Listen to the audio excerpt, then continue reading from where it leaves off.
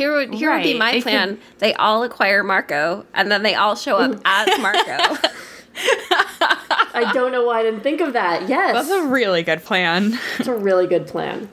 And anyway, that's not what they do. Tobias is a hawk still, obviously. Tobias is just a hawk and no one cares. It's 5 Marcos and a hawk. But they get a little tiny hawk-sized mask of Marcus's face.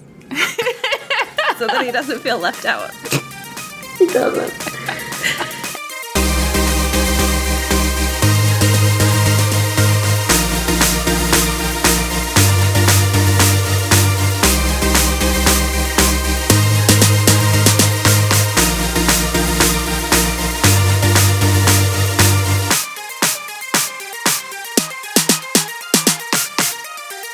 Hello and welcome to another episode of Anamorphous Discussion, a podcast. I'm your host, Robin, and joining me are my co-host, Jessica. Hey.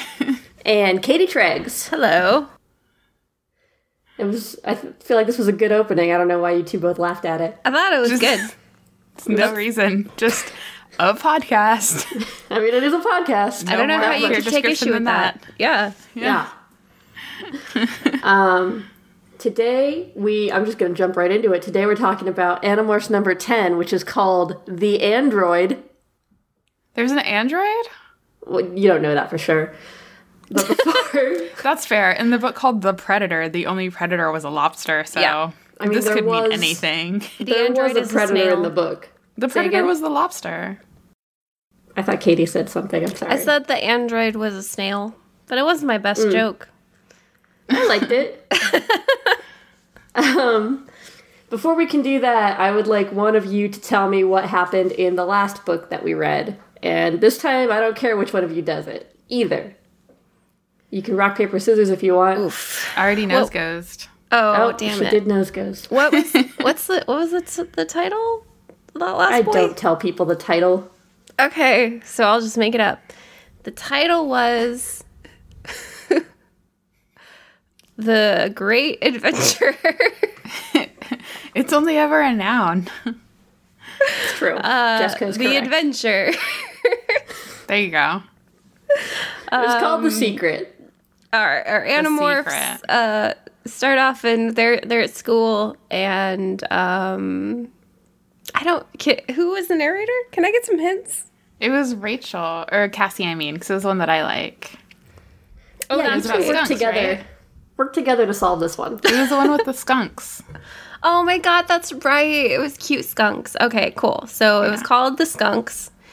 And in it, Cassie's dad has to respond to a call about a skunk that was injured. Oh, and the Yeerks are building like a thing to like tear down the forest because they know that that's where the Animorphs are hiding or something. And then we get into what everybody's been waiting for, the world of local politics. They have to figure out... Yup. They have to figure out how the Yeerks got a permit to do this deforestation. They don't go to City Hall or look on public record. They decide they need to break into Yeerk headquarters and do some hacking. And they turn into termites, right? And then they kill the termite queen, and that was really sad. And then they save the baby skunks. The end. Yeah. Nailed it. Yeah, Yeah. I mean, that's pretty much it. Yeah. You're always wanting these to be shorter, Robin. I don't know why you look sad. You're right. I'm sorry. Jessica, did you want to add anything before I go and fill in some blanks? I mean, the main thing that I remember for sure is that there were skunks and that Tobias ate one of the babies. Mm-hmm. And Oh, then yeah. That was mean. they went, yeah. And then they was went nature. through the shield in like the weirdest way possible. Yeah. They crawled under a pine needle that was crossing the shield. Oh, Yeah. And then also Cassie threatened to kill a human to get Visser to let her out and then skunked him. Yes, I was so hoping you would say that. Yeah. And that was the whole thing is she like skunked their whole deal, skunked them all out. She skunked him so bad that they let her go so that Visser 3 could learn the secret of erasing skunk smell from X. And then he just like bathed in grape juice for a long time. Yeah, because Yeah. they told him the wrong kind of juice. It's tomato juice, kids. Don't listen to the Animorphs. That was good. I'm trying to remember if there was anything else important. The lumber company was called Dapson Lumber, which is a Yeerk curse word. So it was like a funny inside joke for the Yeerks. They didn't have permission, so they were gonna infest like the last guy on this committee to make him vote yes, but since a bunch of shit happened, he like got knocked out, and then when he woke up he voted no and said he was gonna press charges against Dapson Lumber, so the forest is safe. They wanted to cut trees in the forest because they figured the Andalite bandits were living there, because they still think that they're all Andalites, and they have to be hiding somewhere and eating grass. And that is where Axe lives, and Tobias. And lots of creatures, which Cassie wanted to save. Anyway, Including so that was skunks. the last book. Yeah, and skunks. That was the last book. So this book is book 10, The Android. Let me get your best short idea of what this book is about. Katie, go. Okay, first I just want to say happy 10th episode. Oh my god. Oh, yeah, wow. Congratulations to all of us. Yeah. The android, yeah, I think this is when Axe is realizing that he's starting to get really lonely. So he builds a robot Andalite friend. And horrifyingly, it has biological components, thus android, not robot. And then we spend the rest of the book just following him and his new robot pal all around, having adventures. And what is his new robot pal's name? Jerry. Correct. Man. Did you read the synopsis of this book before we recorded? You know I tell you not to do that. I'm just a great guesser. Okay. Jessica, what do you think? First, I think that the android's name is probably something like Ilamixa. What's Axe's full name? Axe's full name backwards is what I think it is. Oh, let me see. Don't say it, 'cause you know it'll upset me. Do you want just his first part of his name backwards? You know I do. You know I hate his full name. In that case, you nailed it. Ilamixa. Damn, I'm so good. Yeah. You're secretly is ashamed this of one yourself. Jake? Yeah. Is this book Jake? No. It is Marco. Marco. Oh, is the android that they find a... oh, no, I'm thinking of Tobias. I was going to say they make a replacement kid to, like, take Tobias' spot because this family finally notices that he's gone. Let's see. Probably there's, like, something that happens on a Yeerk ship that's, like, Andalite technology or something, and Axe is like, we can use that to do... and it's an android. Okay. 2 very good guesses. And can I say, you're both 100% right. Nice. But we still have to do the episode, so I'm going to make But up by right, you mean wrong? I'm going to make a third reason up in my mind right now and just tell it to you as though it's what was in the book. And only the readers will know the truth. I do kind of feel like I phoned this one in a little. That was good. I just feel like I I usually get close, and I feel like there's no way I'm close on this one.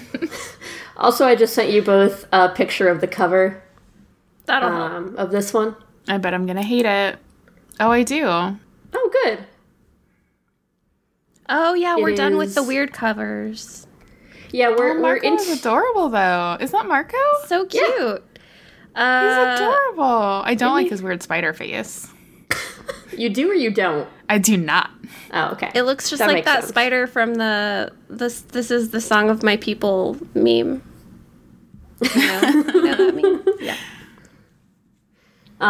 Fear a has a wolf new spider. name. Yerk. Sorry, I sounds just love pretty that. yerky. So dramatic. Yeah.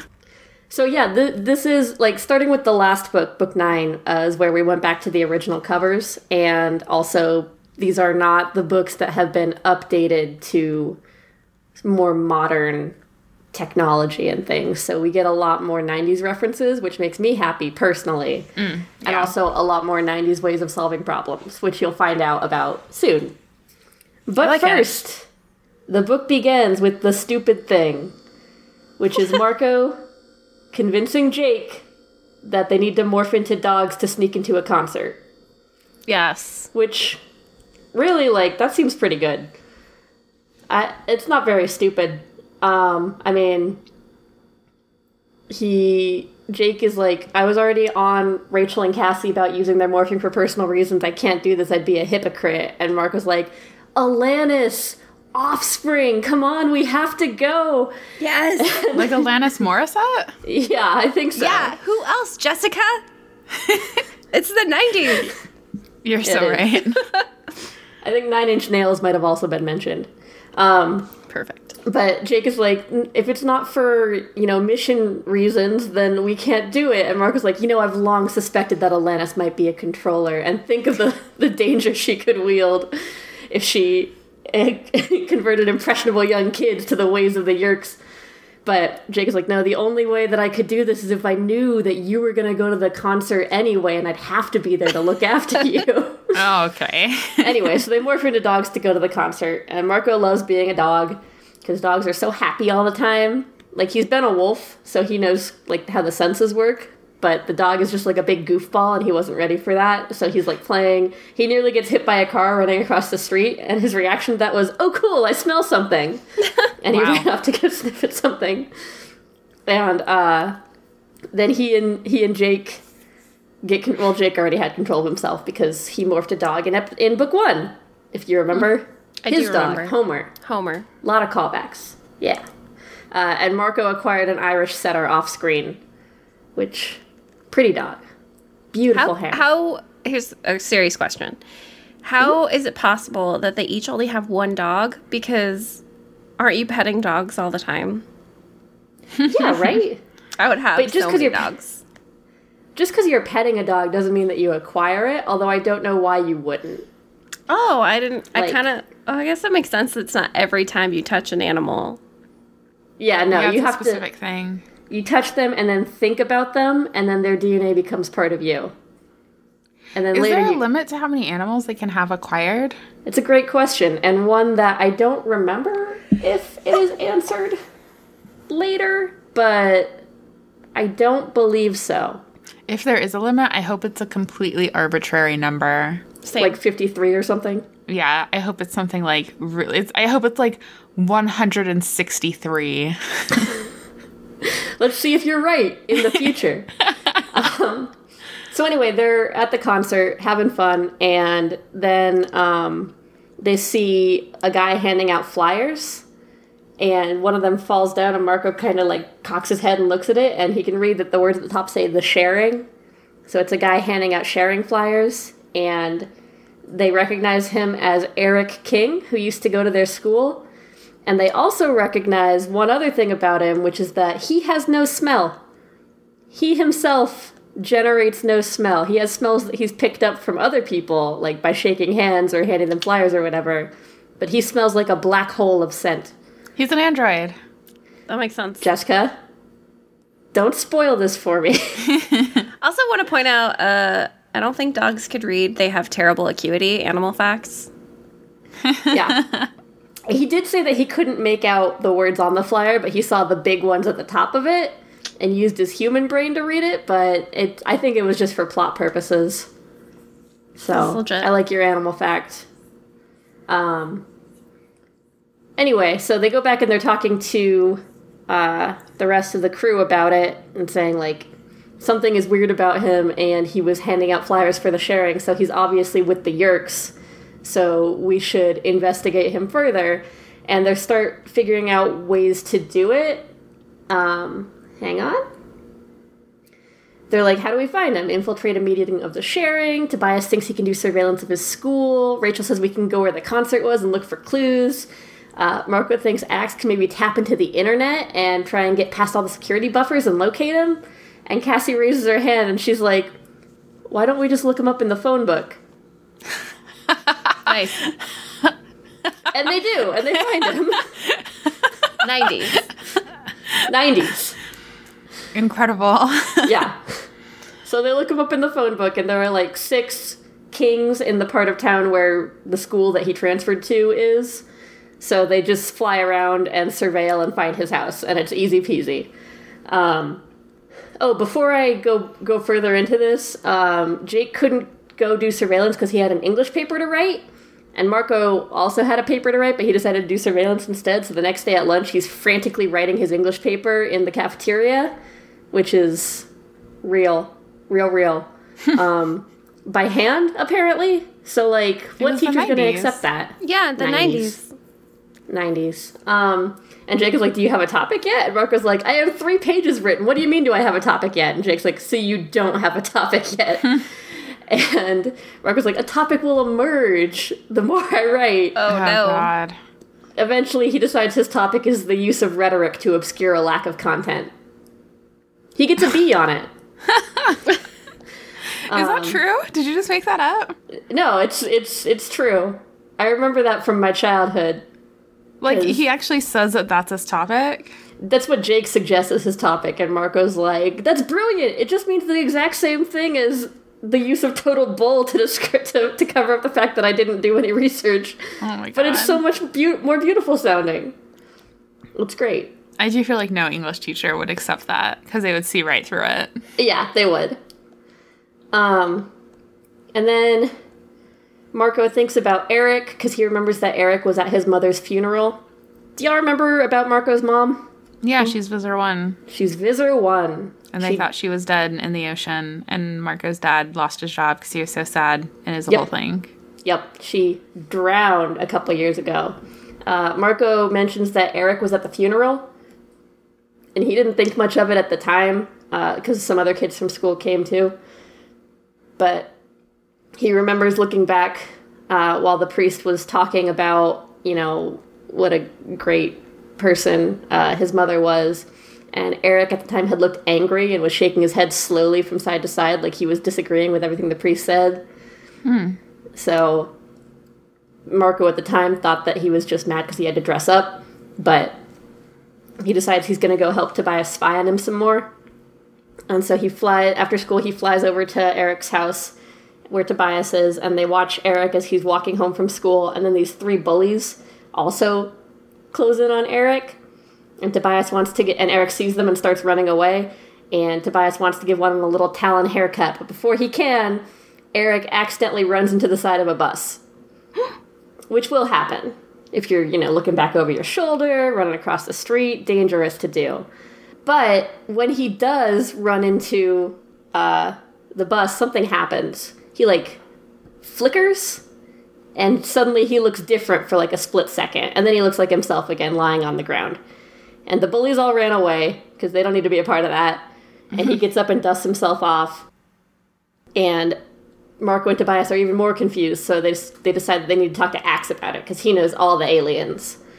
And Marco calls Jake to give him the secret code word, the code phrase to say we need to meet up in the woods, which is, it's a nice day, we should hang out. So, because they don't want to... code word. So good. They don't want to discuss things on the phone because anyone could be listening in. But when Love that Marco 90s calls, paranoia. Say what? Love that 90s paranoia. Yeah, that classic 90s paranoia. Because no one listens to our phone calls now. No. No, I mean, now it's not paranoia, it is fact. Yeah. Now it's weird when someone's not listening to your phone calls. Right? Right. I feel insulted when someone's not listening. Yeah. I feel more insulted after a really rough phone call when the person listening doesn't, call me back to check in. I know. Like, hey, I overheard that really rough phone call. Do you need to talk? I heard all of it. Thank you. I know you're there. Why won't you just call me? Yeah. Anyway. It's the silence that need to hurts call most you of more, all. Jessica. Yeah. It's so true. So he calls Jake's house, and Tom is the one who answers the phone because it was the 90s and no one had cell phones. And Tom's like, oh yeah, how's your dad doing? I hear he's back at work. And Marco's like, oh yeah, he's, working again. And he tells the reader that his dad has been working on computer stuff for the observatory, but also he's working on some other big project that Marco thinks might have to do with the military. And Tom's like, yeah, we're having this water skiing thing up at the lake this weekend. You and your dad should come. Make it a bonding activity, it'd be great. And Marco gets very, very angry. He hides it, but when Jake gets on the phone, he's like, those assholes want my dad! And, goes through all this stuff, and Jake is like, yep, waiting for him to calm down, because Tom is right there. And eventually he calms down enough to say, "It's a nice day, we should hang out." So they go to the woods to meet up with Axe and describe what they saw to him. And Axe is like, "This doesn't sound like any alien I've ever heard of." Because it's an android. And, also Marco got a haircut, and everyone throughout the entire book is making fun of his hair. Aw. At one point, Axe says, "Marco, something has happened to your hair. I believe it has become shorter. Are you suffering from some illness?" And then everyone laughs, and Axe doesn't get it. But anyway, he says he doesn't understand what it is, and Rachel's like, "Why did it look like a human?" And Axe's like, "Oh, that's possible. It could be a hologram." And then perhaps when he hit the bus, it was briefly interrupted. But even so, like, to maintain that kind of hologram for hour after hour, day after day, it'd be some kind of impressive technology. It doesn't sound like Andalite technology. So they decide they need to look closer. The hologram's probably calibrated for human sight, not for other animals with different wavelengths. Katie knows what I'm talking about. I didn't even think about this being a great book for Katie, because they talk about animals seeing different wavelengths of light. So they decide that they're going to try to sneak up to that water skiing thing that the Shering is doing at the lake, and they're going to morph creatures that make sense for that. So they morph into spiders. Okay. Wolf spiders. Okay. Which have 8 eyes. Some of them are compound eyes, animal fact. But do they see other wavelengths of light? Apparently so. Do they see Or they see it infrared? differently. I think, hang on, let me see if I actually highlighted that. Katie, what would be your suggestion for the best animal to morph into to see different wavelengths? Oh, good point. Actually, I'm pretty sure most birds do already. I'm pretty sure at least, like, chickens and, like, other, like, prey birds are tetrachromats and have 4 cone types, plus oil droplets. Ooh. So they have crazy color vision. Ooh. Yeah. What about predator birds like Tobias and I think Marco they're and his at the hawthorn? very least trichromats. They might have 4 cones. They have way better acuity than us, though. Oh, yeah. But I'm not With sure if binoculars. that's... Also, like, hummingbirds can see in ultraviolet. Rats can Butterflies see in too. ultraviolet. What? Yeah, so they can follow thought- pea trails. Wait, I thought reindeer were the only mammals that could see in ultraviolet light. Or is I that mean, I know infrared? for sure rats can. I don't know about reindeers. I'm learning so much from you.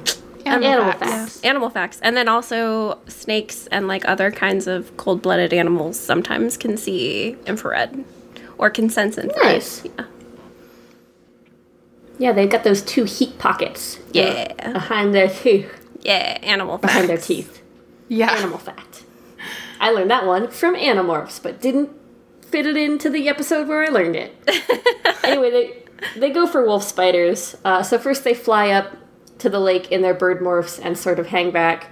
They actually have kind of a good plan, which is Axe and Marco. Marco drew the short straw, so he's got to be the other one to morph a spider.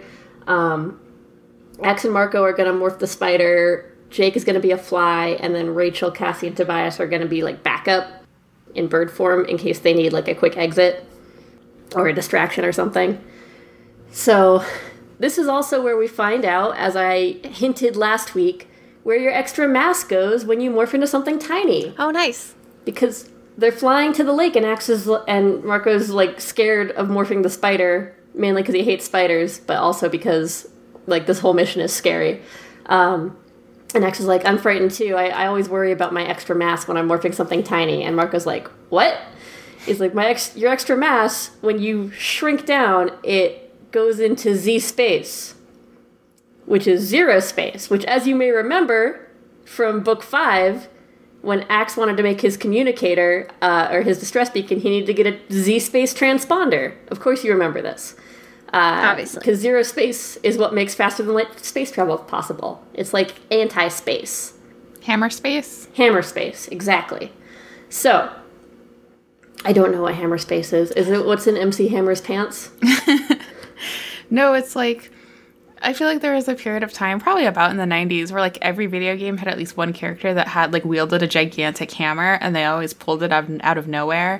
So people called, like, where they stored that hammer space, because it was Yes. like, you don't see it on their body, and then suddenly they just have a gigantic hammer. Where did it come from? And the sort of joke was that they stored it in hammer space. I like Nice. that. Well, yeah, and then that's where your mass goes when you morph something small.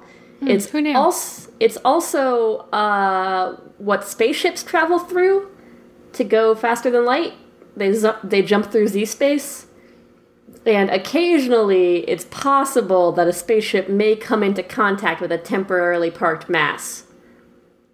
And Mark was like, wait. So you're saying that there could just be a spaceship flying through Z-space that just splatters into all of my Marco mass and splatters it all over the windshield. Dax is like, no, that would never happen.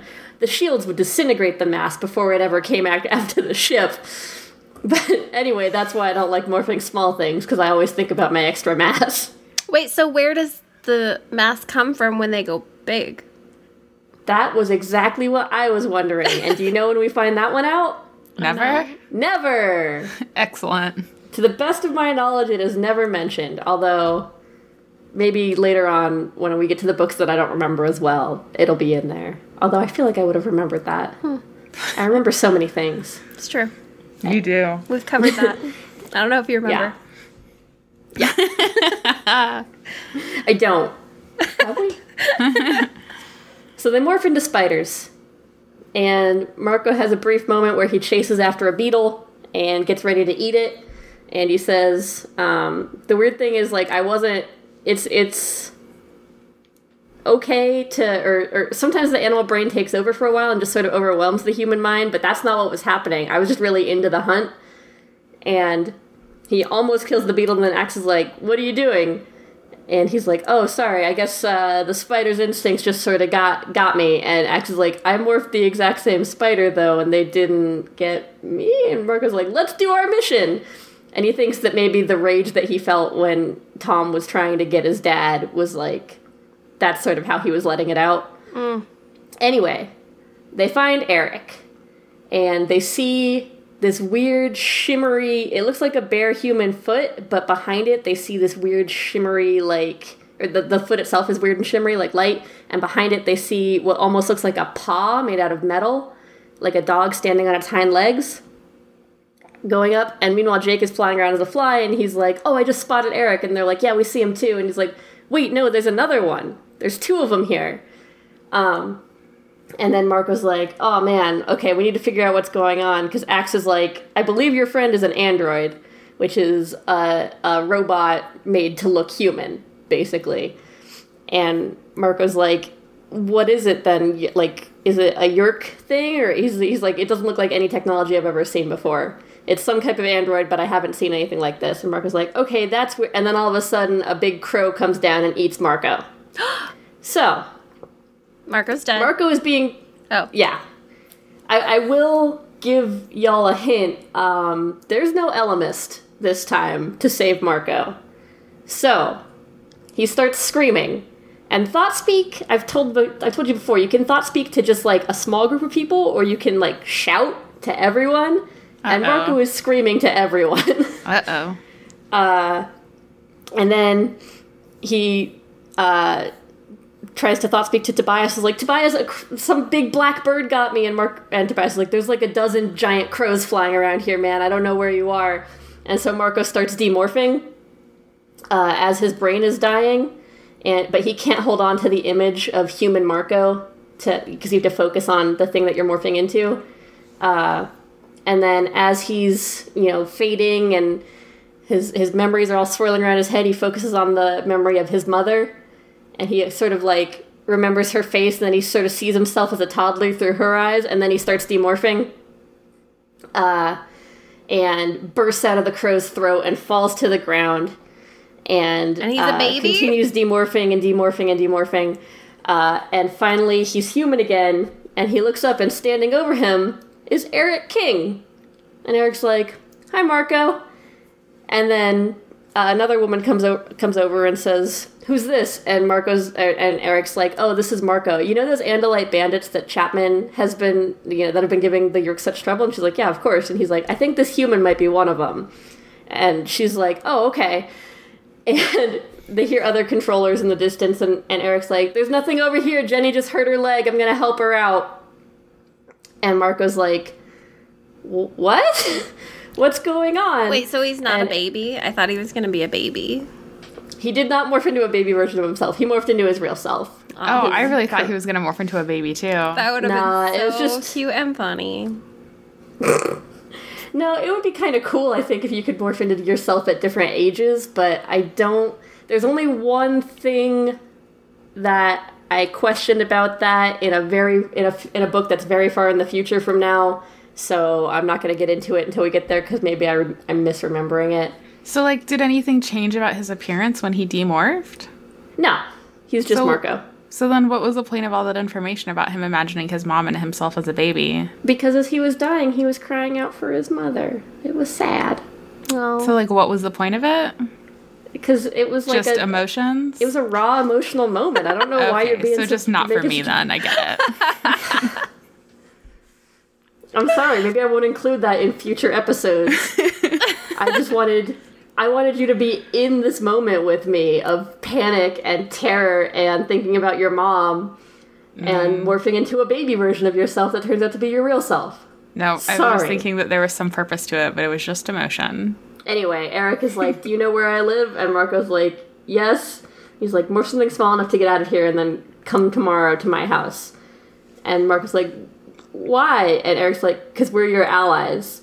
We also fight the Yeerks. And Marco's like, so he gets away. They all get away. And they talk about, whether to do it or not, but they're like, we have to do it. They know about us. They know about me. Yeah, Or they know We about don't all Marco. have to go. One of them, yeah. It could just be Marco. Yeah. Yeah. Like, it could just be Marco and Axe that go, because Axe, like, no one has really seen his human morph, right? He could just be, like, any rando human. Yeah. That's true. So, like, Marco was like, why do I have to trust you? And Eric's like, I could turn you in right now. Like, I'd be Visitor 3's new best friend if I gave him Unless you. he was And- trying to figure out the Get the rest of identity them? of the other Andalite bandits. right. Yeah. I mean- Unless he was like, you can trust me, come bring your friends to my Yeah. house. And then the visitor Yeah. was right there, like, yeah, obviously. And then bang But trap. all they have to do to get the names of Marco's friends is A, torture him, or B, put a Yeerk in his head. They'd probably go with the Yeerk one first. Because he says, like, Visitor 3 would get the names out of you. He wouldn't be able to... Oh, okay. to undo it. So anyway, they debate it, and they decide Jake, Axe, Cassie, and Marco will go in. Rachel and Tobias will be the backup. So at least they're planning more backup stuff than they used to. Why wouldn't he just go in by himself with like some like bird friends or something? Yeah, I feel like even then what makes the most sense is like Marco and Axe go, and then Tobias as a bird goes, because even if it is a trap, they already know that there is a hawk of some sort that has been giving them trouble, and then everyone else is backup. Because again, like... It might be a trap. Here would be Right, my it plan. could- They all acquire Marco, and then they all show up as Marco. I don't know why I didn't think of that. Yes. That's a really good plan. It's a really good plan. And Anyway, that's and not what they Tobias do. is a hawk still, obviously. And Tobias is just a hawk and no one cares. It's 5 Marcos and a hawk. But they get a little tiny hawk-sized mask of Marcus's face, so that he doesn't feel left out. He doesn't. Anyway, no. That would be way better, but they don't do it. Also, 5 Marcos and a hawk, new band name. That's Yes. pretty good. Pretty good. Marco's a hawk. Anyway, before they go, Marco's having dinner with his dad. I The mean, hawk Marco's- plays the triangle. I'm sorry, I'm done now. I just had now the we image talk in my about head this. What do the of Marcos hawk play? holding the triangle and the little stick in its claws. Oh wait, or the triangle and the thing in his beak, and he just like Oh my swings God, his yeah. head. The into triangle's the just like triangle. hanging next to him. Yeah. Okay, what are the Okay. other 5 parts of this band though? We got drums. Are there 2 guitars and a lead singer? Yeah, there's like the guitar and the bass guitar. Okay, and then what? Keyboards? Yeah, keyboards make sense. Okay, Synth and then a player. triangle. Oh. Yeah. Yeah, I'd like this to be like a more interesting band. So, did you say a synth player? Yeah. Yeah, a synth player. Maybe someone on cymbals, just cymbals, not drums. I like it. Yeah. It's violin. Marco like morphed partially into a bunch of different animals too. So that seems like that would be. And one hawk. Yeah. Good. So anyway, Marco's dad makes dinner. Really good food. And Marco reflects on how nice it is to have his dad back. And he sort of casually asks his dad what he's been working on lately. And he says that he's doing a project he can't talk about for this company called Matcom. And Marcus laughs, you know, trying to stay casual. He's like, oh, building a better bomb? And then his dad's like, I've never done weapons research. And Marco's like, really? Why? And he says that like for the last year and a half before his wife died, they had entered like this perfect time where they weren't fighting, and like maybe he changed, maybe she had, but like everything was going great, and it was like they were in this state of perfect harmony and perfect love.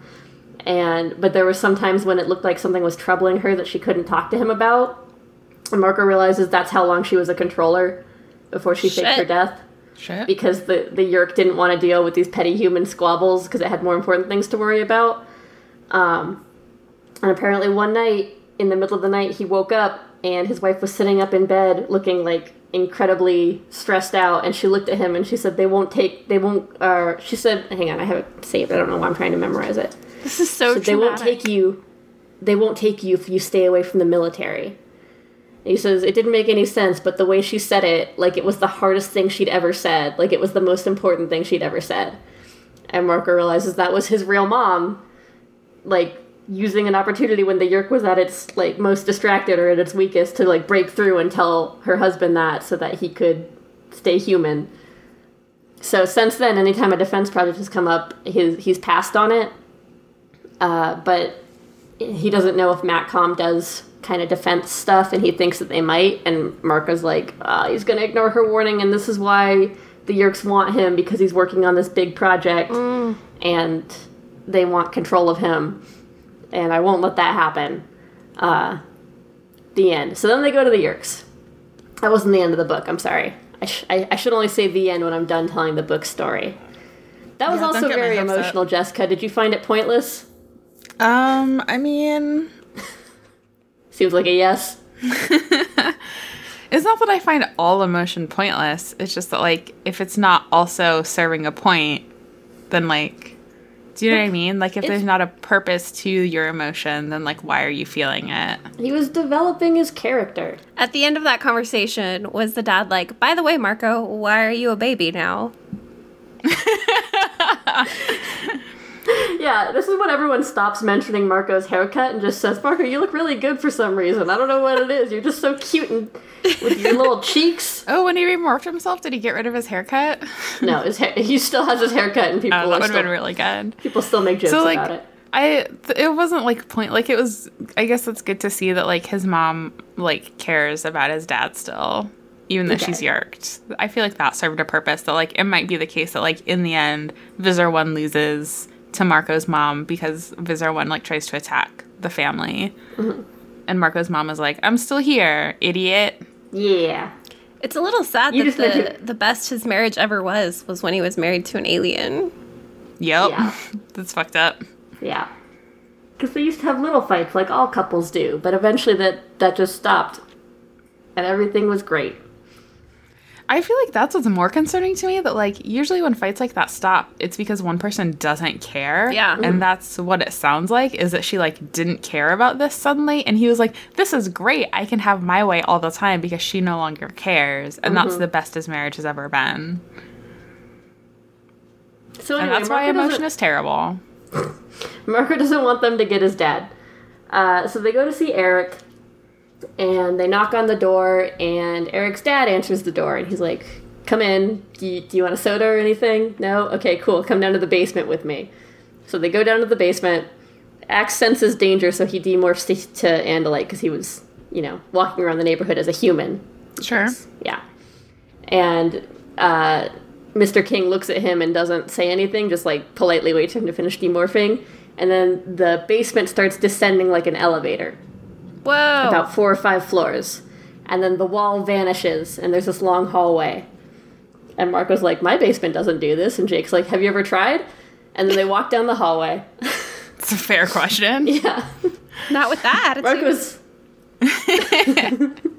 Not with any attitude.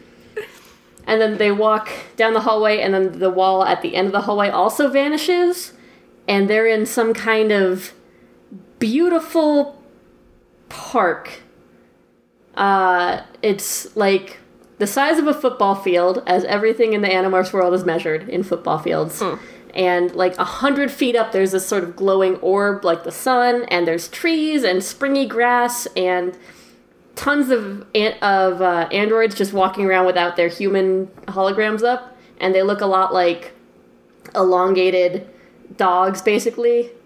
They're made of metal and have paws and just walk upright. And also in there are hundreds of dogs.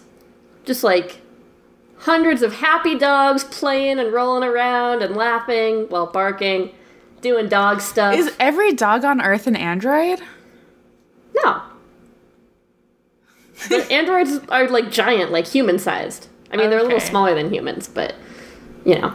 That was These like are gonna be an dogs. amazing twist that like there are no actual dogs on Earth and they're all secretly androids. Yeah, I'd be into I mean, that. there would... yeah, that'd be pretty cool, but they did morph dogs at the beginning, so dogs have to exist in some form. Oh, I guess that's true. Lame. I'm sorry to crush your hopes. And then one of the androids comes towards them and turns its hologram on, and it's Eric. And he says, "We are the Chi," which is what they're called. So he's Eric the Chi. Remember this, because I'm going to ask you next time we record what the androids were called. Chia pets, got it. Cheese. And then he says that they're not, because it acts like, you're very technologically advanced, and he's like, oh no, we're just the creations. It's our creators who are great. And he talks about, he tells them about the Pemalites. Marco says, you have to say one thing for Eric. The boy knew how to tell a story. Suddenly everything around him dissolves, and there's this hologram showing what happened. The Pemalites were this hyper-advanced race that looked a lot like dogs, but big and walked around on their hind legs. And they were these happy, peace-loving aliens. I already feel like you might know where this is going, but I'm going to keep talking. These happy, peace-loving aliens that were All dogs so are advanced. What? Nothing, go on. 100,000 years before the Andalites invented fire, the Pemalites already had faster-than-light space travel. They'd been around the galaxy, they'd visited Earth when humans were just like these primates, and they, you know, had been everywhere, and they were so advanced that they no longer had war or any of the coarser emotions, anything, any concept of evil. And they invented the androids, the Chi, as like companions and playthings and toys, and you know, they loved it when they made an android that could tell a joke, and they made them, you know, not slaves but like equals. And then the Howlers came. Just suddenly they popped out of Z-space. They didn't make any demands. They just came and started to annihilate everyone on the planet. And almost the entire race of Pemalites was wiped out. A few hundred Chi and a few hundred Pemalites left, escaping in a single ship, just seconds before a new wave of Howler attacks. And Mark was like, "Why didn't you fight back? What, like, if they're this advanced, if they could invent androids, they could invent weapons." And he said the Chi had no concept of like fighting. They'd forgotten that pure evil could exist, and they hardwired us, their creations, to be strictly non-violent. So we couldn't do anything. Like, all we could do was flee. But the other thing the Howlers had done was unleash germ warfare on the planet. So even though they had escaped, all the Pemalites started dying. Aww. And the Chi didn't know what to do, and they remembered a planet that was far, far away from the Pemalite homeworld that the Howlers probably wouldn't be able to get to, that they had been to once back in the way back in the olden times. And it was Earth. Spoiler alert, they came to Earth. Yeah. And they couldn't save the Pemalites, but they wanted to save some part of them. So they grafted their essence, their, you know, fun-loving niceness into wolves. And from that union, dogs. Cute. Yeah, that's where dogs came from. Animal fact. To this day, most dogs carry within them the essence of the Pemalites. Not all, but most. Whenever you see a dog playing, chasing a stick, running around barking for the sheer joy of life, you see the remnants of the race of Pemalites. Also the androids. They're remnants too. They're the last of their technology. Anyway, after he tells this story, some other androids come up and they're like, "What are you doing? Why have you shown the humans this, you fool?" And he's like, "These are the ones who are fighting the Yeerks. These are the ones who are fighting the battle that we should be fighting." And they're like, "No Chi has ever taken a life." And he's like, "But we sat by and let the Pemalites be destroyed. And if the humans are destroyed, the dogs will also die. Like, the Yeerks have no interest in keeping dogs alive and whatever." And Marco and Jake are like, "He wants to fight the Yeerks to save dogs?" Like, Yes. That makes so much sense. Yeah. Nothing else in this whole entire book series has made sense until now. Right. Yeah. Fight off alien invasion to save dogs. Save dogs. That is a rallying cry that I can get behind. Same. Yeah, because dogs need humans, and with all the humans controlled by Yeerks, who's going to take care of the dogs? Yeah. And then there will be no Pemalites left. There will be nothing left of the Pemalites, except the Chi, who have been around for millions of years. Eric helped build the pyramids, and he saw the first ever Hamlet. The first ever production of Hamlet. Anyway. Okay. Braggy. Seriously. Yeah, right? They just saw Alanis Morissette. They're not bragging about it. Yeah, seriously. I mean, Eric was at that concert too, so I guess he wouldn't. Oh, man. He's going to brag about that later, too. Yeah, I saw Alanis Morissette live, little podling. And I'm here to 200 years remind from you. Okay, sorry.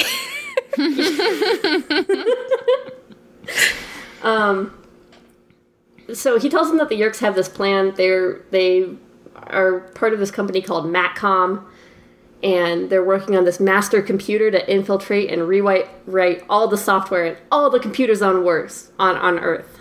And so they're gonna, once it's ready, they'll unleash this like bomb, basically, and in a flash control all computers, which is bad. I'm not 100% sure how it furthers the Yeerks' plan, but it's definitely a bad thing. Like, you don't want that. That's why we can't have nice things. But the way that they're doing this is they obtain this crystal from a Dayang trader. You are writing all these down, right? Chi, Pemalites, Howlers, Dayang.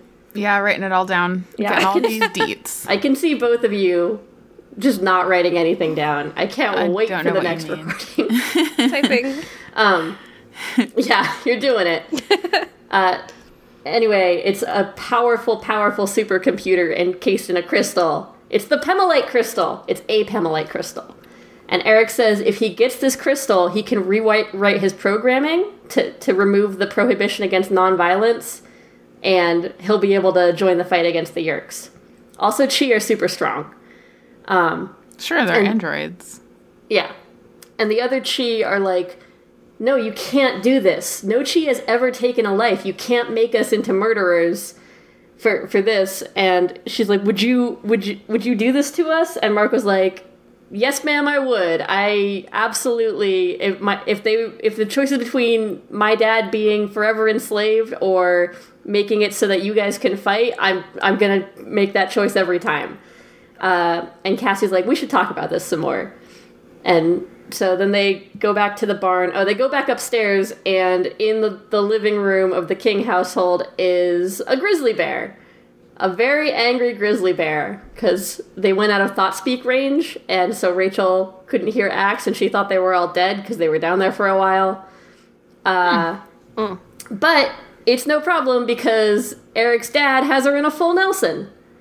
And she's absolutely powerless against him. He's very strong. Damn. Eric does explain that if she had been strong enough to kill him, his dad would have had to let that happen. Because he couldn't hurt her. He could hold her back, but not harm her. Maybe this comes up later, and I can just wait for it. What was Eric doing, like, handing out flyers for the sharing then? Like, oh, yeah, I forgot that part. Okay. Eric and some other Chi have infiltrated the Yeerks. He accepted the voluntary infestation of the Yeerk, and his head, like, splits open, and they can see it just wrapped in wires, just a slug wrapped in wires in the front of his head. Mm-hmm. And he said, the Yeerk didn't control me, I control it. I tapped into its memories, and it knows nothing, it hears nothing, it sees nothing. Nice. But now I can pass as a controller. And Cassie's like, what do you do about Kandrona rays? And he's like, I generate my own, and enough to feed it. And when I go to the Yeerk pool, I make a hologram that looks like the Yeerk dropping into the pool, because they don't really talk much when they're in their slug form, slug state. And then I make another one of it re-entering my head later. So they think I'm one of them, but I'm not. Damn. Eric's good. Yeah. Mm-hmm. And he also pulls Marco aside to tell him about his mom, but Marco was like, I already know, she's Visser 1. And he's like, oh, wow, you guys have learned a lot. Anyway. So then another quick question. Mm-hmm. All of the androids just die at the end of this book, right? Or else, like, that's the end of the series, is, like, the androids let themselves be able to fight, and they just, like, take on all the Yeerks at once and wipe them out completely. So, anyway, he tells them that the Pemalite crystal is under heavy guard. That it's kept in a room with pressure-sensitive floors, ceilings, and walls, surrounded by tiny wires strung all through the room, that if you touch them, they'll set off an alarm, and in complete and total utter darkness. So that if even don't guess, if even a photon of light enters the room, the alarms will go off. Okay. And that they have to get it. So the Animorphs go back home and they talk over their options. Cassie is pretty against this plan because she's like, I don't want it to say no Chi had ever taken a life until we made them killers. Like, that's a burden that I don't want. And Axe is like, I would also feel bad causing another sentient species to, make this huge change. And Rachel's like, it's the law of the jungle, kill or be killed. And Tobias is like, yeah, but wouldn't it be great if it wasn't? Like, wouldn't it be great if we didn't have to do that and stuff? Yeah. So, is their only option that, like, either all of them are able to kill or none of them can? Can they not just, like, give them the crystal and then they decide if they want to be able to kill or not? Probably. But you'll see what happens later. Okay. I just wasn't sure if that was something that they discussed at all, that, like, why don't we not make them all be killers, and we just say, like, if you want to join this fight, now you have the option to, and if you don't want to join it, you can continue doing whatever you're doing. Yeah. Yeah. Playing with dogs. I think... Playing with dogs. I mean, that is what they do. Yeah. I think, who wouldn't? Yeah. I think from the Chi's perspective... Oh, no. That came out wrong. From the perspective of the Chi, I should say... If one of them kills, then the Chi are killers, and that stain would be on them, even if, like, they said, I don't kill, but they don't really discuss that. That's just sort of what I gleaned from the general attitude of the rest of them. Lean away, my dude.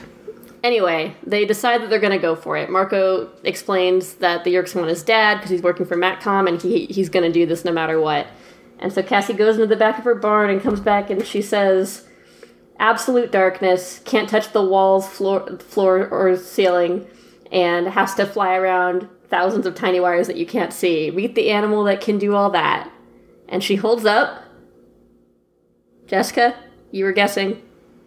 Oh, no, I came up with the plan before you said the darkness part of it.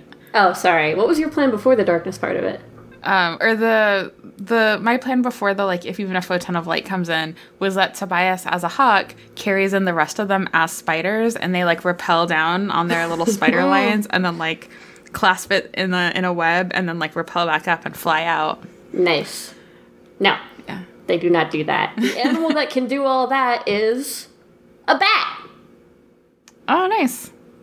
I was watching Katie's face to see if it would light up, but she just That's nodded, very exciting. Like, yeah, it can. Are bats silent flyers? I thought only owls were silent flyers. Silence didn't come into it. It's just you can't touch or see. Oh, okay. Yeah. Okay. It was a bat. That makes sense. They went for bats. Yay, bats. I love bats. Yay, bats. So Marco's excited because they're actually going to have time to practice the bat morph because they're planning to go for the Pemalite crystal next weekend. But then, like, the next day, Eric calls and was like, hey, man, you know that thing that we were thinking about doing next weekend? What if we just did it tonight? And Marco's like, oh, shit. He's like, oh, yeah, that sounds good. I'll call Jake and see if he wants to. And so they all meet up, and Eric's like, okay, listen, so they're going to start putting in more security around the Pemalite crystal. It only exported, like, the first 13 pages of my notes. Rude. You have more than 13 pages of notes? Well, of highlights. Anyway, that's okay. I remember most of what happened after that. So he says they're putting in more security, and I don't know what it's going to be. And Tobias is like, well, we'll wait a few more weeks for you to figure it out. And he's like, it's already nearly impossible to get to this thing as it is. If we wait for them to install this new system, it might be out of our grasp forever. And also, they're racing to finish this project to control all the computers in the world. So probably sooner would be better than later. And I'll tell you everything that I know about the building and how to get in and everything like that if you're going to do this. And they vote, and they decide they're going to do it. So Tobias carries them all. No, they all fly. Anyway, they all get up to the roof of the building.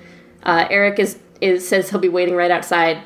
And he says that there's a little pipe in the northwest corner of the building. So they go there. Axe and Marco morph into spiders, and the others morph into cockroaches. And Axe and Marco stick their web and start rappelling down the pipe. Nice.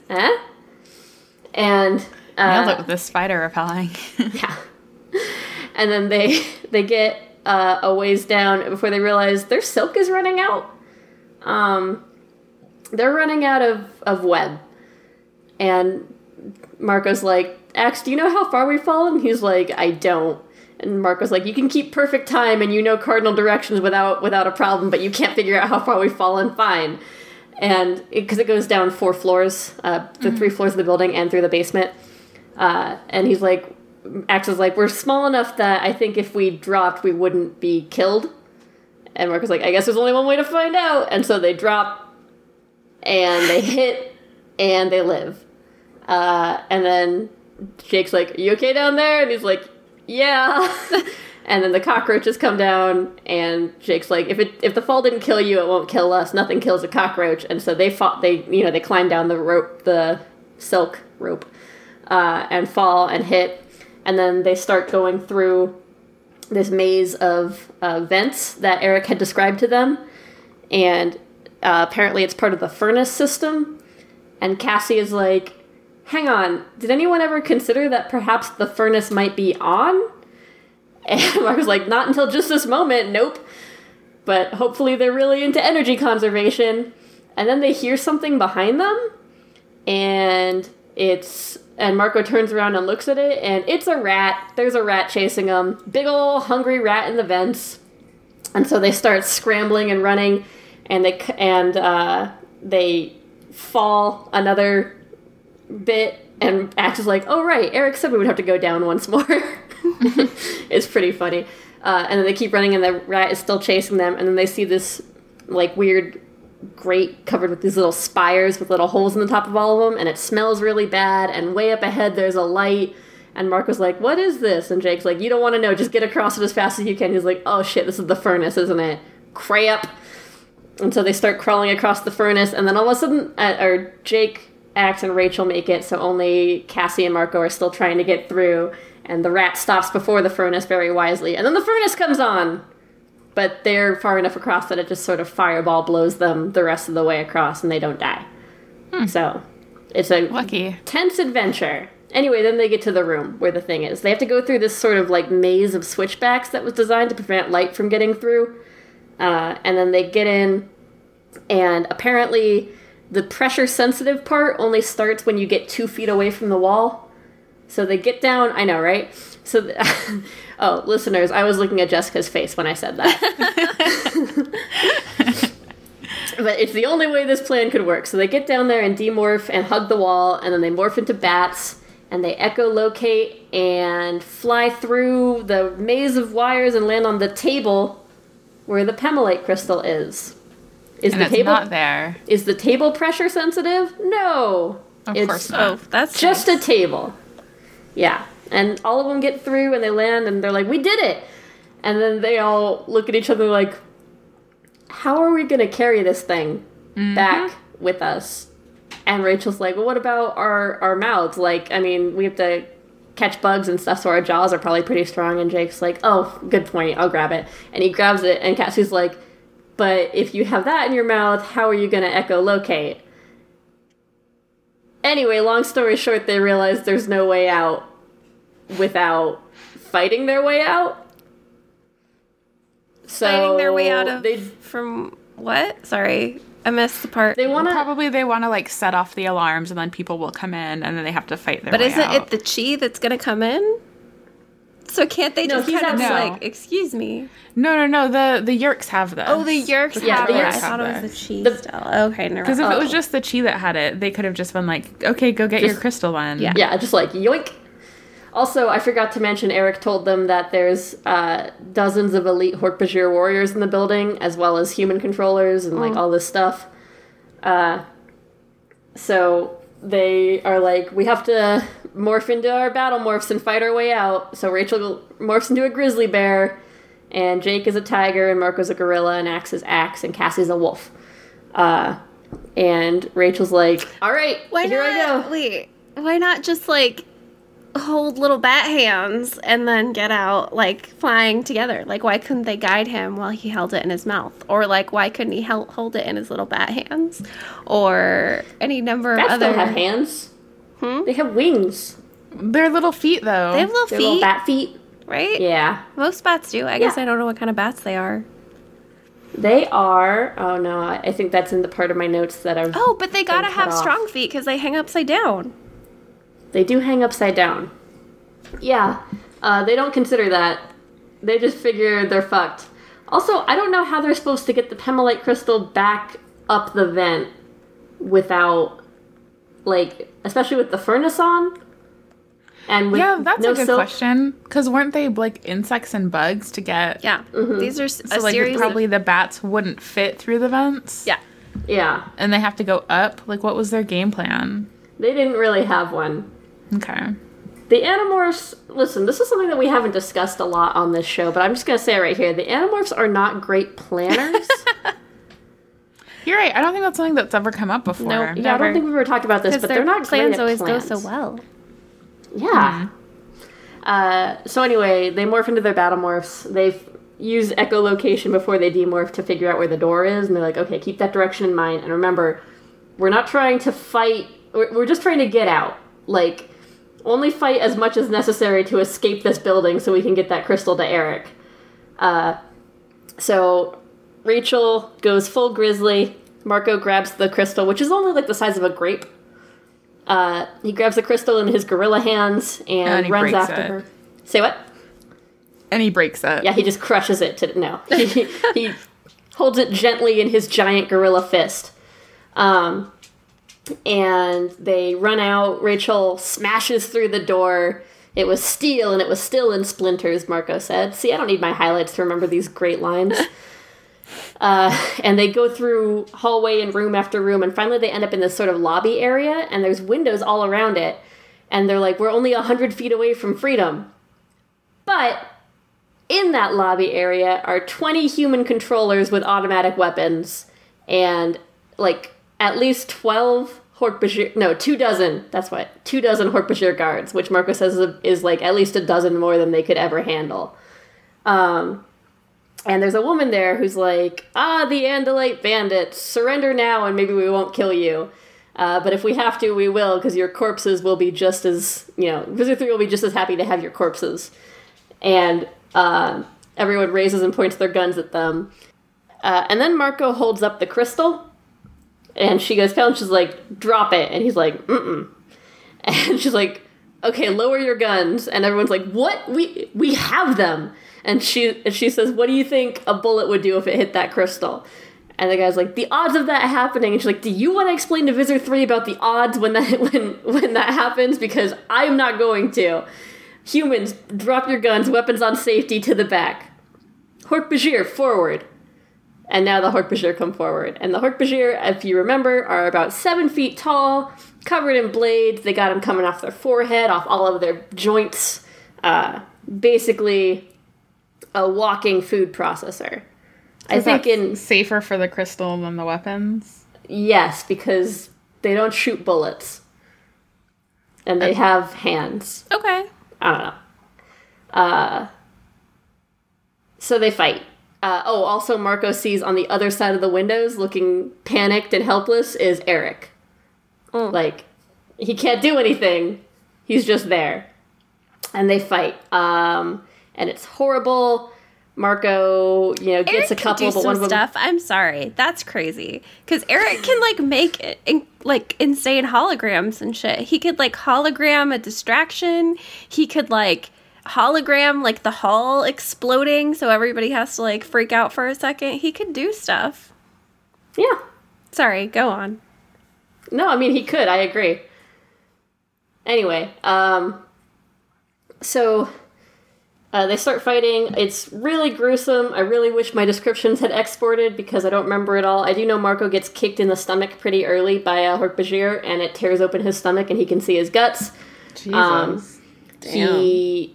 He's fighting. He's getting gashes in his arms and legs and face, and he realizes at one point that the fight has carried him very close to the window, but his brain is dying again.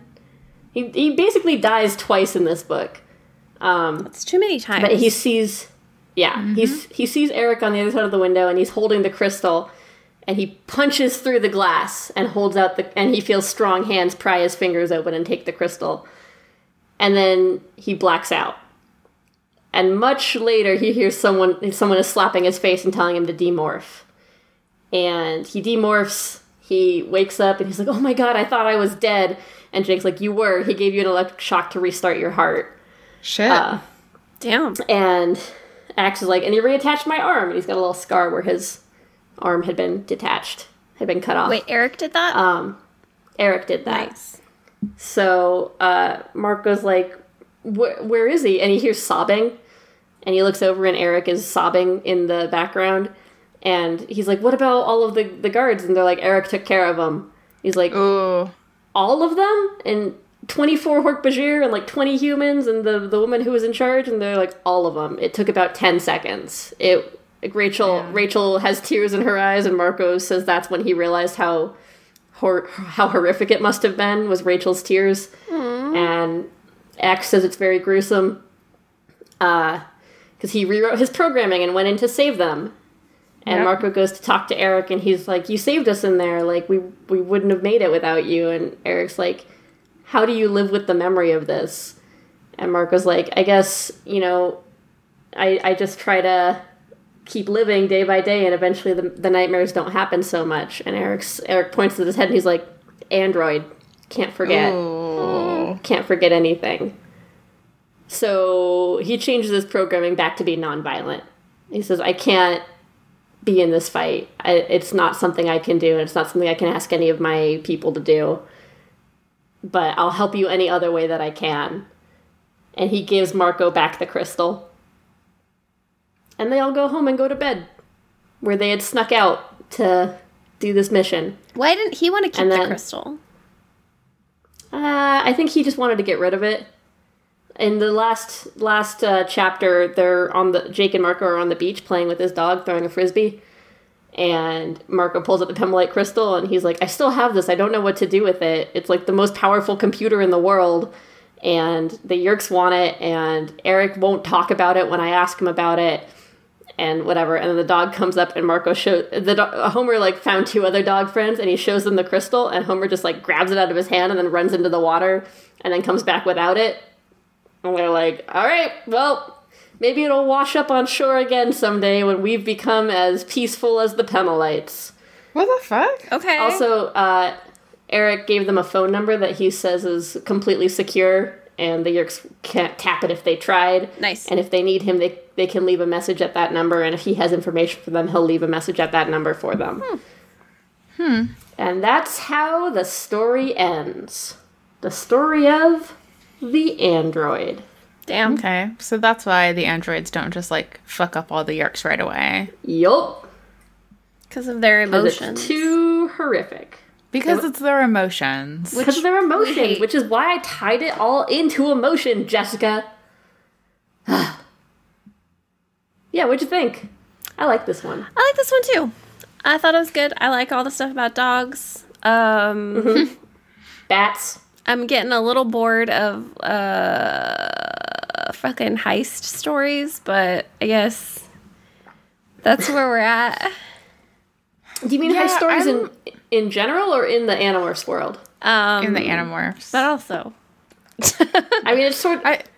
I mean, the same though, because as soon as they were like, oh, like, they're after this thing that we need, I'm like, yeah, of course they are. And instead of, like, any other plan, you're gonna, like, go in and try to steal it, because that's what every book has been so Right. far. Like, you're gonna try to break into some Yeerk stronghold for, like, one specific thing to, like, end one part of a plan, and not do something like convince the androids to just, like, end this fight right now.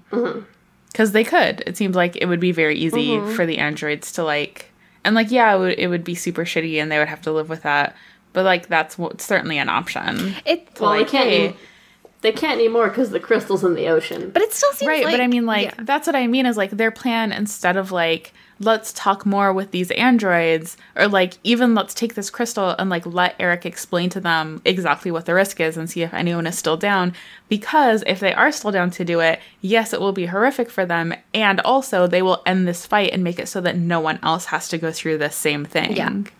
And on top of that, it just seems like there's so many other ways that the Pemalites could be helping them, because also the other The way chi- to kill the Yeerk. Pemalites are dead. Oh no, the Sorry. chi or whatever, the cheese. Yeah. The cheese.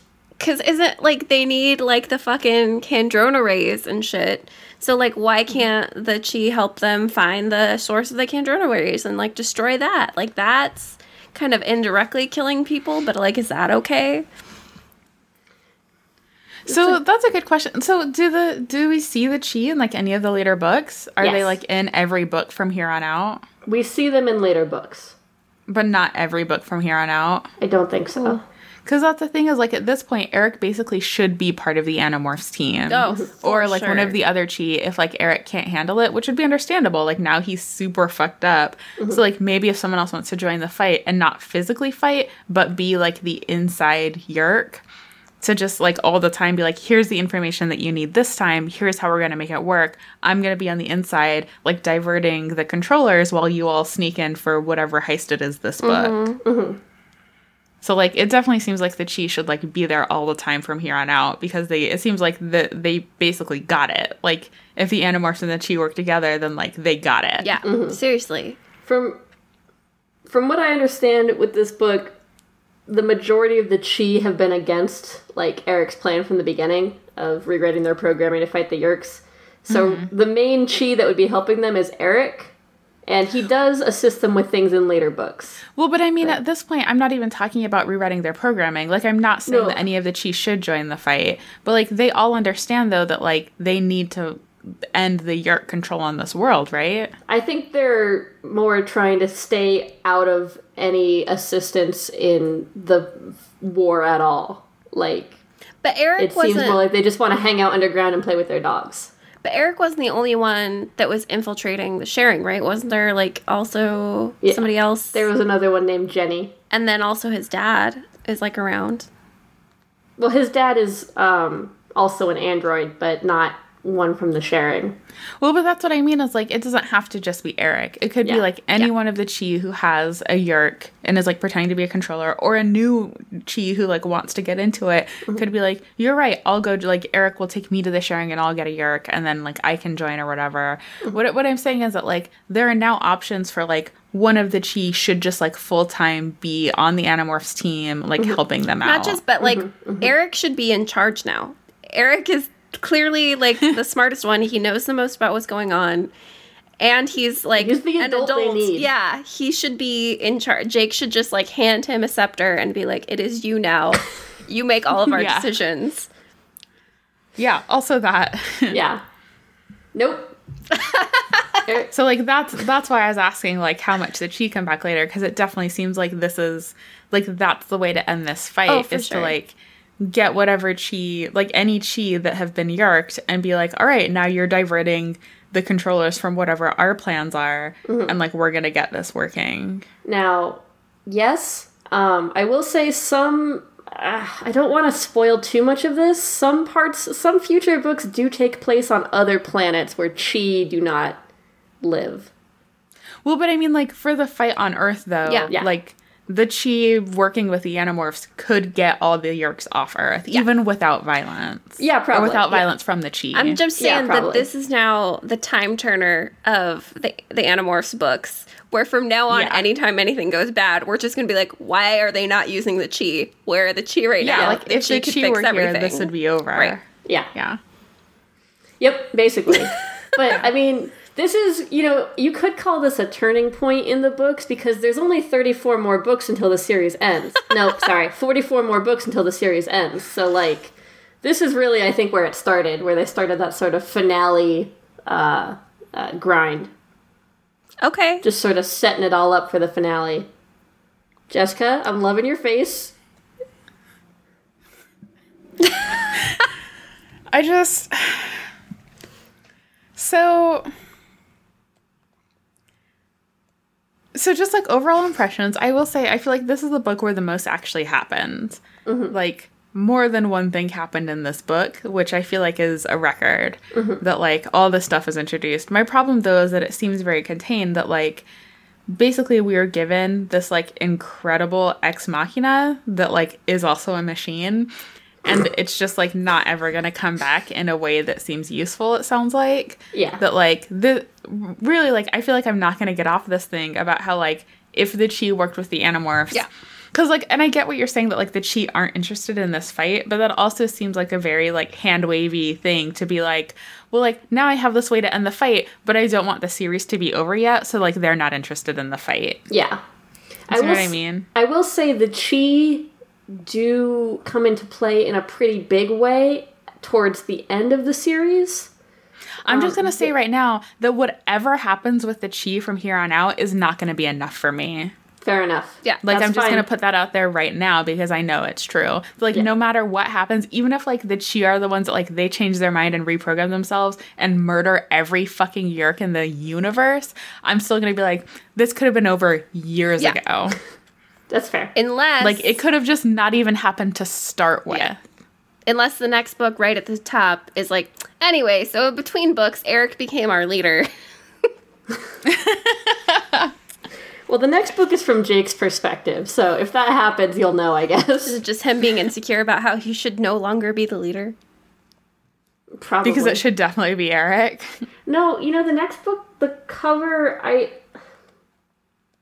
don't think I remember how they... I think they go to Brazil? That can't be right. They end up somewhere different. In a jungle at some point. Well, But we're getting out of the books that I know very well and into the books that I only know sort of well. So... I think you're covering your mouth from your mic, maybe. Good.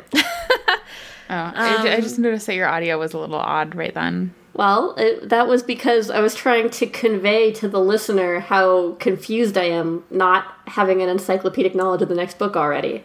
Fair enough.